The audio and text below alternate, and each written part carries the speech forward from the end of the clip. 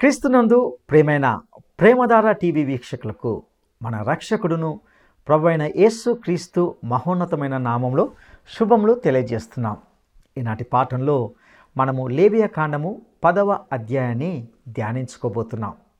ఈ అధ్యాయంలో అహరోను కుమారులైన నాదాబు, అబీహులు తిరుగుబాటు అనే ఒక గొప్ప అవిధేయత వల్ల పాపము చేసినట్లుగా చూస్తాం. దేవుడు మహాపరిశుద్ధుడు గనక ఆయన మాట జవదాటితే మరణం ప్రాప్తిస్తుంది. అదే తీవ్ర పరిణామం నాదాబు, అబీహులకు సంభవించినట్లుగా ఇందులో చూస్తాం. అహరోను కుమారులు అన్యాగ్ని సమర్పించినందున వారు దేవుని సన్నిధిని శిక్షించబడ్డారు. పరిశుద్ధ సేవా స్థల విధులన్నిటినీ ఏ విధంగా వారు నెరవేర్చాలి అనే విషయాలను దేవుడు మోషే ద్వారా మరలా వారికి తెలియజేస్తున్నట్లుగా ఇందులో చూస్తాం. దైవ సేవా పరిచర్యలో ఎలాంటి జాగ్రత్తలు గైకొనాలో ఈ సందేశం మనలను హెచ్చరిస్తుంది. మన దేవుడు పౌరుషం గలవాడు. దేవుని నిబంధనలకు లోబడి దేవునితో సహవాసం చేయాలి. తన కుమారునికి సంభవించిన దానిని బట్టి అహరోను ఎంతో బాధపడ్డాడు. ఈ సంఘటనకు సంబంధించి అనేక హెచ్చరికలతో కూడిన విషయాలను నేటి పాఠంలో తెలుసుకుందామా? ప్రియ శ్రోతలారా, గత పాఠంలో లేవియా కాండంలో 9వ అధ్యాయంలోని కొన్ని విశేషాలను ధ్యానించాము.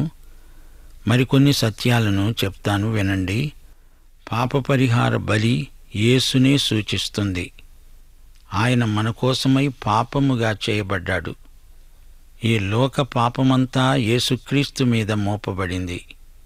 సమాధాన బలి ఎంతో ముఖ్యమైనది. ఆ తరువాత నైవేద్యం.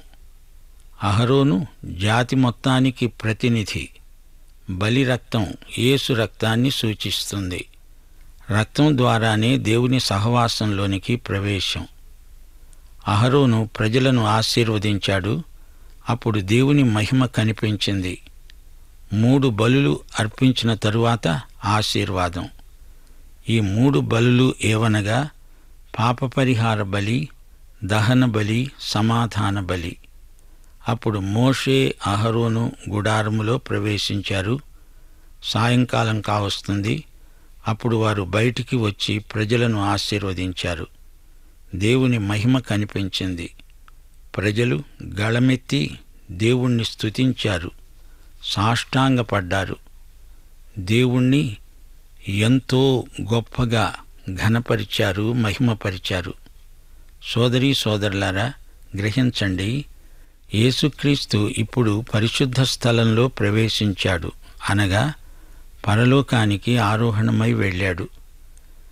ఆయన తండ్రి సన్నిధిలో మన పక్షాన విజ్ఞాపన చేస్తున్నాడు. ఆయన మన ప్రభువు.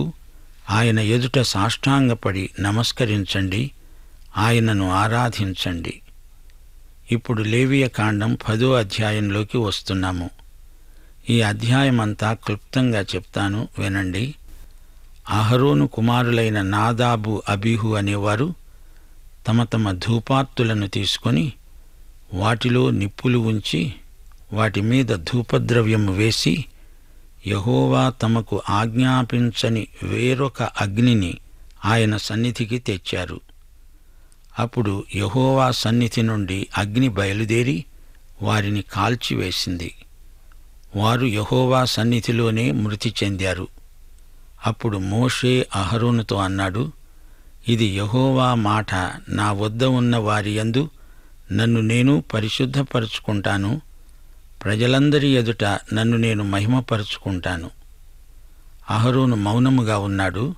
అప్పుడు మోషే మీషాయేలును, ఎల్సాఫానును పిలిపించాడు. వారికి చెప్పాడు, మీరు దగ్గరికి రండి.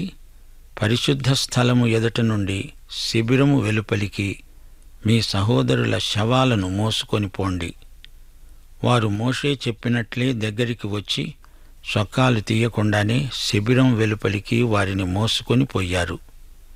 అప్పుడు మోషే అహరోను కుమారులైన ఏలీయా, ఈతామారులతో అన్నాడు, మీరు చావకుండా ఉండాలంటే, యెహోవా ఈ సర్వ సమాజము మీద ఆగ్రహపడకుండా ఉండాలంటే మీరు తల విరబోసుకోకూడదు, బట్టలు చించుకోకూడదు. అయితే మీ సహోదరులైన ఇశ్రాయేలీయులందరూ యెహోవా వారిని దహించినందుకు సంతాప సూచకంగా ఏడవవచ్చు. మీ మీద యెహోవా అభిషేక తైలం ఉన్నది. మీరు ప్రత్యక్షపు గుడార ద్వారం నుండి బయటికి వెళ్ళకూడదు. వెళ్ళితే చస్తారు, జాగ్రత్త. వారు మోషే చెప్పినట్లే చేశారు. యెహోవా అహరోనుతో అన్నాడు, మీరు ప్రత్యక్షపు గుడారములోకి వచ్చేటప్పుడు నీవు నీ కుమారులు ద్రాక్ష రసమే కాని మద్యమే కాని త్రాగకూడదు. త్రాగితే చస్తారు. ప్రతిష్ఠింపబడిన దాని నుండి లౌకికమైన దానిని, అపవిత్రమైన దాని నుండి పవిత్రమైన దానిని వేరు చేయటానికి యెహోవా మోషే చేత ఇశ్రాయేలీయులకు ఆజ్ఞాపించిన సమస్త విధులను మీరు వారికి బోధించటానికి ఇది మీ తరతరాలకు నిత్యమైన కట్టడ. అంతటా మోషే అహరోనుతో అతని కుమారులైన ఎలియాజరు ఈతామారులతో అన్నాడు, మీరు యెహోవా హోమద్రవ్యాలలో మిగిలిన నైవేద్యాన్ని తీసుకొని అది పొంగకుండా బలిపీఠము దగ్గరే తినండి. అది అతి పరిశుద్ధం. అది నీకు నీ కుమారులకు నియమింపబడిన వంతు. మీరు పరిశుద్ధ స్థలంలో దానిని తినాలి. నేను అట్టి ఆజ్ఞను పొందాను. అల్లాడించే బోరను, ప్రతిష్ఠితమైన జబ్బను మీరు, అనగా నీవు నీ కుమారులు నీ కుమార్తెలు పవిత్ర స్థలంలో తినాలి.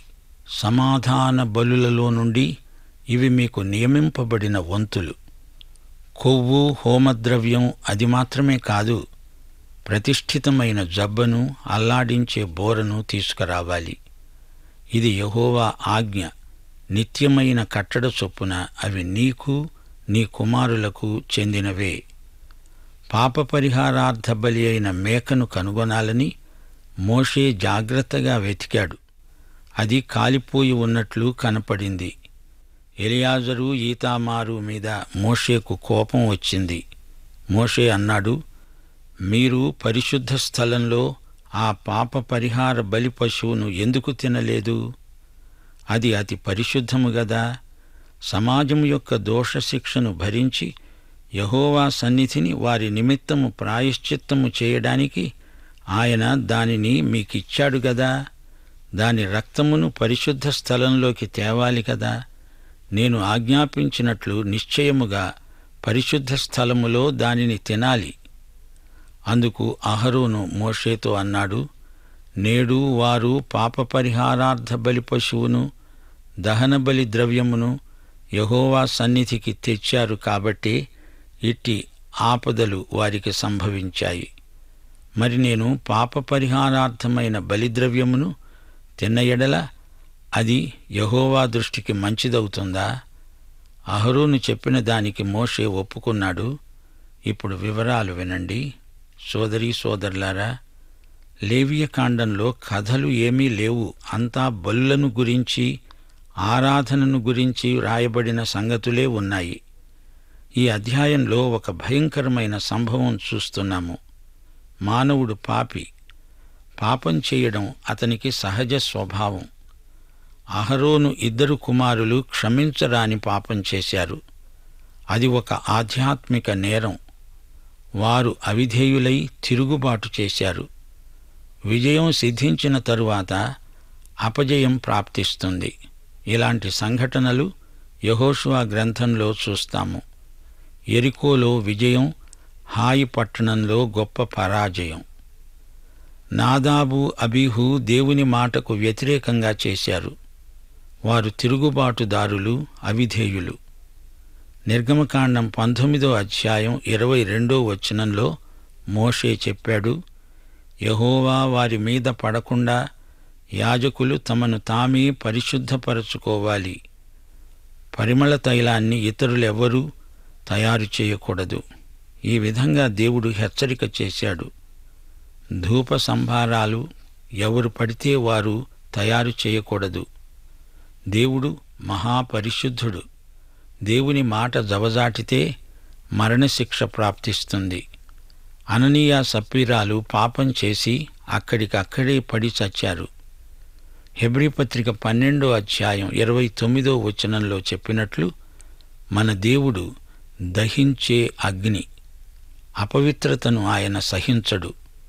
2 కొరింథీ 5:11 పౌలు అన్నాడు, మేము ప్రభువు విషయమైన భయము నెరిగి మనుష్యులను ప్రేరేపిస్తున్నాము. ఈ రోజున దేవుని బిడ్డలు హెబ్రీ పత్రిక 12:25 జాగ్రత్తగా పరిశీలించాలి. మీకు బుద్ధి చెబుతున్న వానిని నిరాకరించకుండా చూసుకోండి. వారు భూమి మీద ఉండి బుద్ధి చెప్పిన వానిని నిరాకరించినప్పుడు తప్పించుకొనకపోయిన ఎడల పరలోకము నుండి బుద్ధి చెబుతున్న వానిని తప్పించుకొనకపోవడం మరీ నిశ్చయము కదా. నాదాబు, అబీహు అన్యాగ్నిని తెచ్చిపెట్టారు. దేవుడు చెప్పినట్లు చేయలేదు. కావాలని దేవుని ఆజ్ఞను అతిక్రమించారు. దేవుణ్ణి కాదని తమకు ఇష్టము వచ్చినట్లు ప్రవర్తించారు. అందుకే వారి మీదికి శిక్ష వచ్చింది. బలిపీఠము మీది నిప్పుతోనే ధూపం వెయ్యాలి. అది పరలోకము నుండి వచ్చిన అగ్ని. అన్యాగ్నిని వాడకూడదు. దేవుని విధానాన్ని వ్యతిరేకించినప్పుడు దేవుని శిక్ష రాక మానదు. ఆ రోజున బలి అర్పణలన్నీ అయిపోయాయి. అప్పుడు ధూపం వేయకూడదు. ఈ విషయం అహరోనును అడిగి తెలుసుకోవాలి.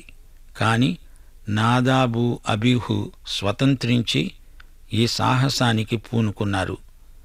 దేవునితో నిమిత్తం లేకుండా ఈ యువకులు తామే ఈ పని చేయడానికి తలపడ్డారు.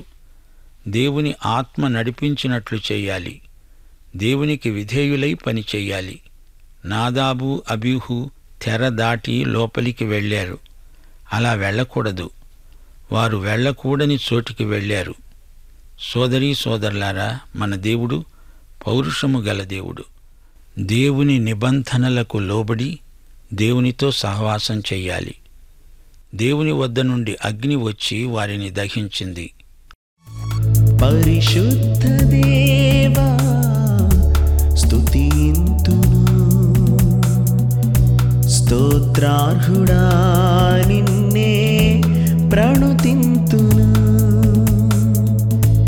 పరిశుద్ధ దేవా స్తుతింతును, స్తోత్రార్హుడా నిన్నే ప్రణుతింతును.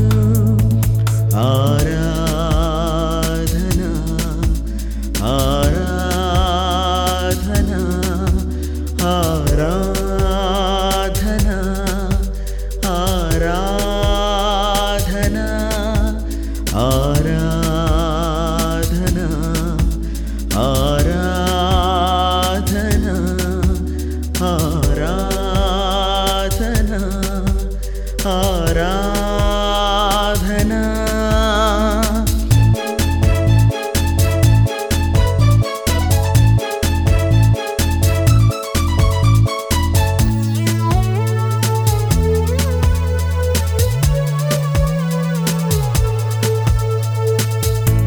నా ఎడల నీకున్న తలంపులు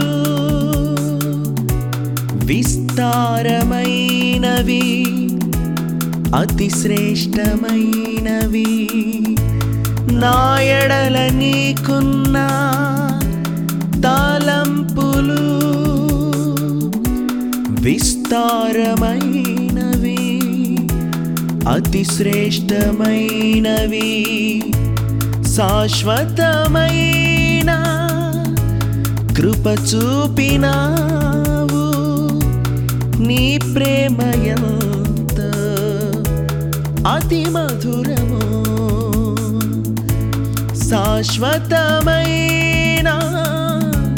కృప చూపినావు, నీ ప్రేమ ఎంతో అతి మధురము. ఆరాధనా ఆరాధనా ఆరాధనా ఆరాధనా ఆరాధనా ఆరాధనా ఆరాధనా. 1 కొరింథీ 11 30వ వచనంలో విశ్వాసుల మీదికి వచ్చే 3 రకాల శిక్షలు పేర్కొనబడ్డాయి. మీలో కొందరు బలహీనులు, కొందరు రోగులు, కొందరు నిద్రిస్తున్నారు, అనగా మృతులు. అననీయ సప్పీరాలకు అకస్మాత్తుగా మరణశిక్ష ప్రాప్తించింది. ఈ శిక్ష విశ్వాసులకు విధించబడింది. 1 కొరింథీ 11వ అధ్యాయం 31వ వచనం నుండి 32వ వచనం వరకు వినండి. విశ్వాసులు తమకు తామే తీర్పు తీర్చుకుంటే మంచిది. దేవుడు తన బిడ్డలను శిక్షిస్తాడు. తండ్రి శిక్షను కుమారుడు అంగీకరించాలి. ఈ సందర్భంలో మా శ్రోతలకు ఒక ప్రాముఖ్య సత్యం చూపుతాను. దేవుని బిడ్డలు దేవుని మాట వినకపోతే, మరీ మొండికెత్తితే భౌతిక మరణం ప్రాప్తించవచ్చు. ఇది మరణకరమైన పాపం. 1 యోహాను 5వ అధ్యాయం 16వ వచనం. ఇది కేవలం భౌతిక మరణం మాత్రమే. దేవుని బిడ్డ లోకముతో పాటు శిక్షావిధి పొందడు.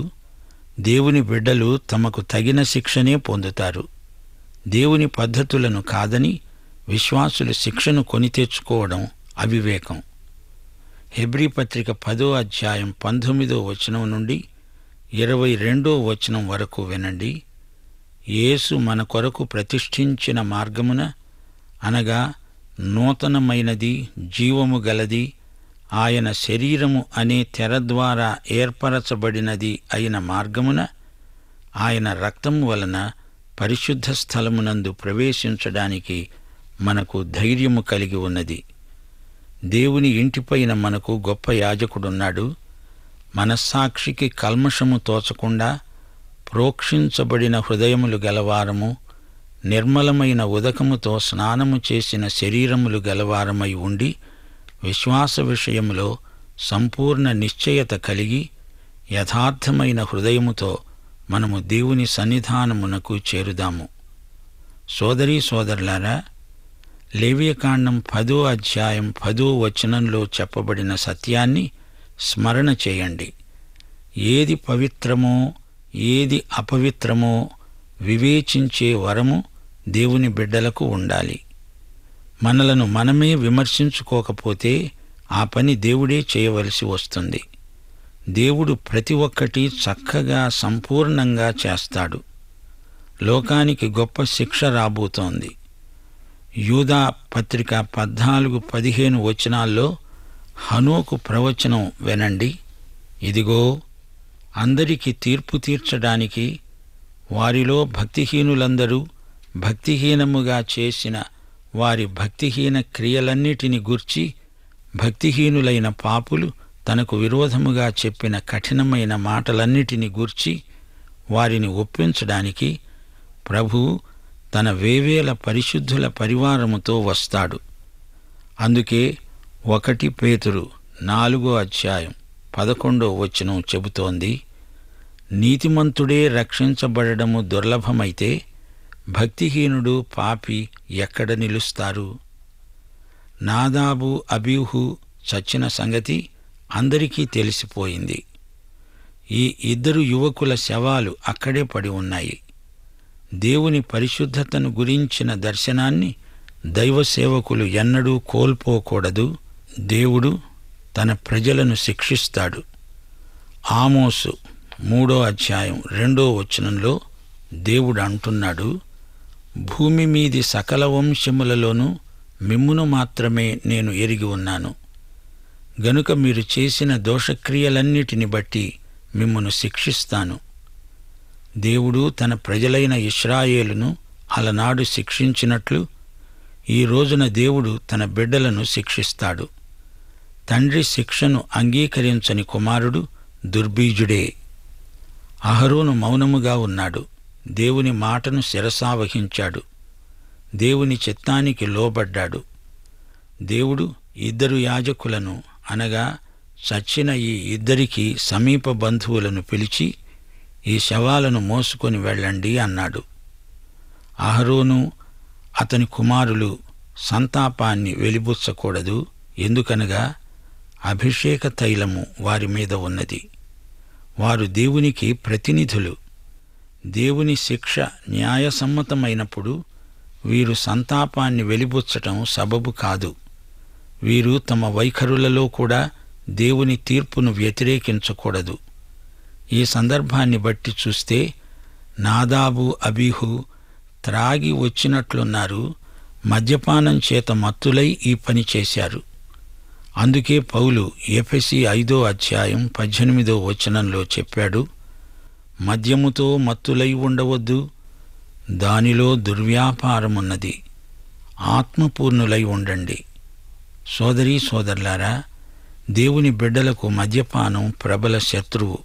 దానికి దూరంగా ఉండాలి. మద్యపానము చేసిన వానికి ఏది అపవిత్రమో ఏది పవిత్రమో తేడా తెలియదు. దైవ సేవకులు నైతిక భ్రష్టత్వాన్ని అరికట్టాలి. ప్రజలకు క్రీస్తు నీతిని ప్రకటించాలి. ఆత్మపూర్ణులైన వారే దైవ సేవకు అర్హులు.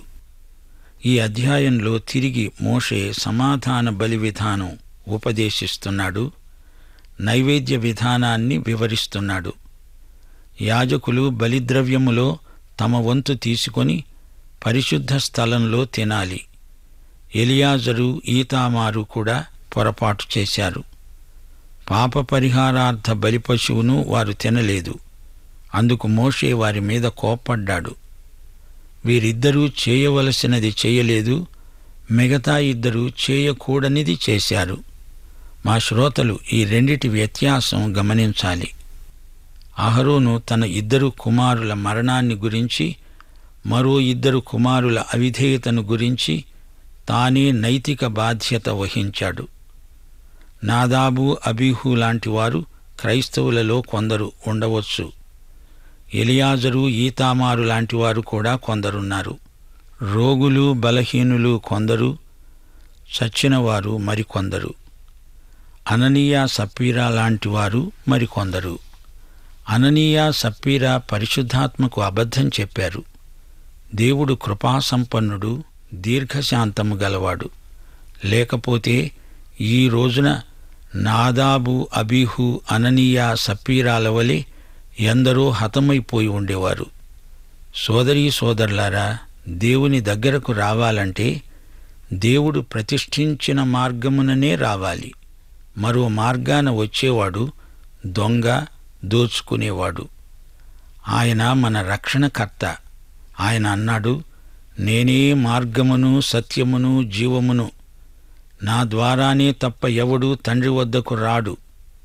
సోదరీ సోదరులారా, లేవియకాండం 10వ అధ్యాయం మనకు ఎన్నో సత్యాలు నేర్పుతున్నది. యాజకులు గుడారములోకి వెళ్ళేటప్పుడు స్వస్థబుద్ధి గలవారై ఉండాలి. తాగుబోతులై ఉండకూడదు. బలులు అర్పించేటప్పుడు, ప్రజలకు హితోపదేశం చేసేటప్పుడు మనస్సు ఆరోగ్యవంతమై ఉండాలి. తాగుబోతులు మానసికంగా బలహీనులు. వారి ఉద్రేకాలు రోగగ్రస్తమైనవి.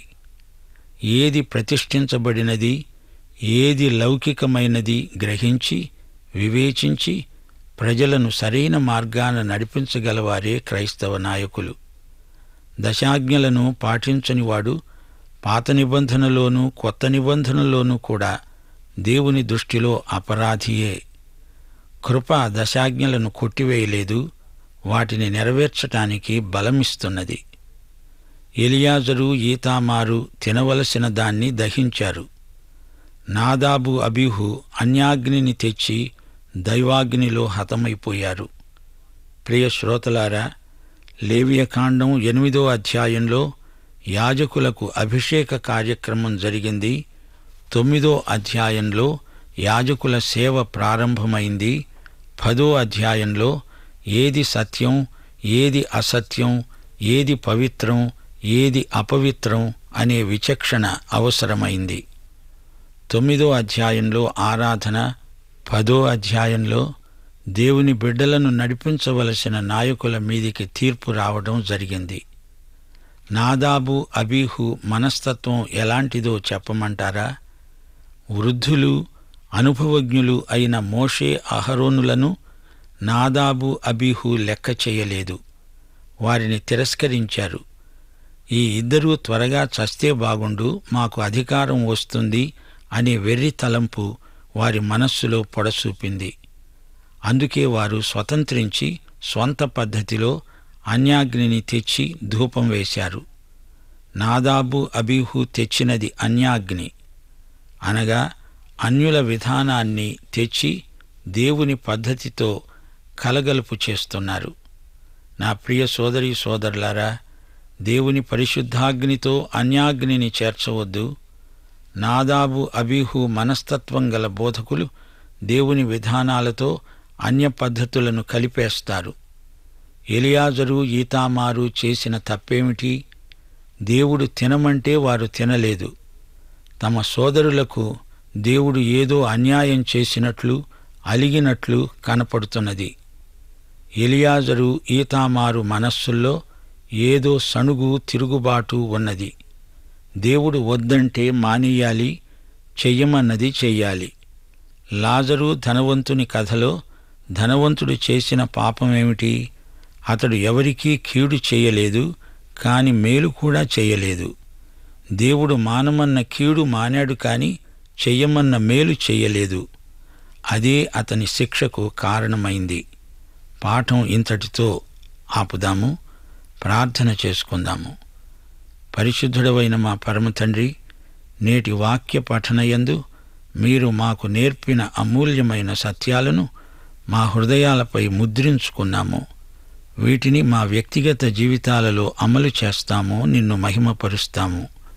మా శ్రోతలందరినీ ఆశీర్వదించుమని యేసుక్రీస్తు వారి దివ్యనామమున ప్రార్థన చేస్తున్నాము తండ్రి. ఆమేన్. ప్రియులారా, ఈనాటి సందేశం ద్వారా గొప్ప లోతైన సత్యాలను తెలుసుకొని ఉన్నారని తలస్తున్నాం. ఇందులో అహరోను కుమారులు నాదాబు అబీహులు దేవునికి వ్యతిరేకంగా తిరుగుబాటు చేసి దేవుని ఉగ్రతకు గురైనట్లుగా విన్నాం. పవిత్రమైనవి, అపవిత్రమైనవి, లౌకికమైనవి, దైవ సంబంధమైనవి ఒకదాని నుండి ఒకటి ప్రత్యేకపరచబడడాన్ని గూర్చి దేవుడు మోషేకు ఆజ్ఞాపించాడు. యాజకత్వ నియమాలు ఉల్లంఘించబడినప్పుడు భయంకరమైన విషయాలు వారికి సంభవించాయి. పరిమళ ద్రవ్యాలు, ధూప సంభారాలు ఎవరు పడితే వారు తయారు చేయకూడదు. బలిపీఠం పైనున్న నిప్పునే వారు ఉపయోగించాలి. కానీ నాదాబు అబీహులు వారు వేరొక అగ్నిని ఉపయోగించారు. అందుచేతనే దేవుని సన్నిధిలో అక్కడికక్కడే మృతి చెందారు, దేవుని శిక్ష పొందారు. యాజకులు తమ్ము తాము పరిశుద్ధపరచుకోవాల్సిన విధానాన్ని విన్నాం. దైవ కార్యాలు దేవుని నియమాల మేరకు చేయాలని విన్నాం. ప్రియా సహోదరుడా, సహోదరి, ఈ సంఘటన ద్వారా ఒక గొప్ప సత్యాన్ని మనం గ్రహించాలి. అదేమిటంటే, దేవుడు మహాపరిశుద్ధుడు. ఆ పరిశుద్ధతను మనము చులకన చేయకూడదు. ఈనాడు సంఘంలో కూడా అనేక మంది నాదాబు అబీహుల వంటి వారు ఎంతమందో ఉంటున్నారు. జాగ్రత్త సుమ. దేవుడు కృపా సంపన్నుడు, దీర్ఘశాంతం గలవాడు. అయినప్పటికీ ఆయన రోషం గలవాడు. ఈ సత్యాన్ని మనము మర్చిపోకూడదు. దేవుని పనికి సంబంధించి విచక్షణతో, వివేకంతో ప్రవర్తించాలి. అట్టి కృప దేవుడు మనకు దయచేయనుగాక. దైవాశీస్సులు.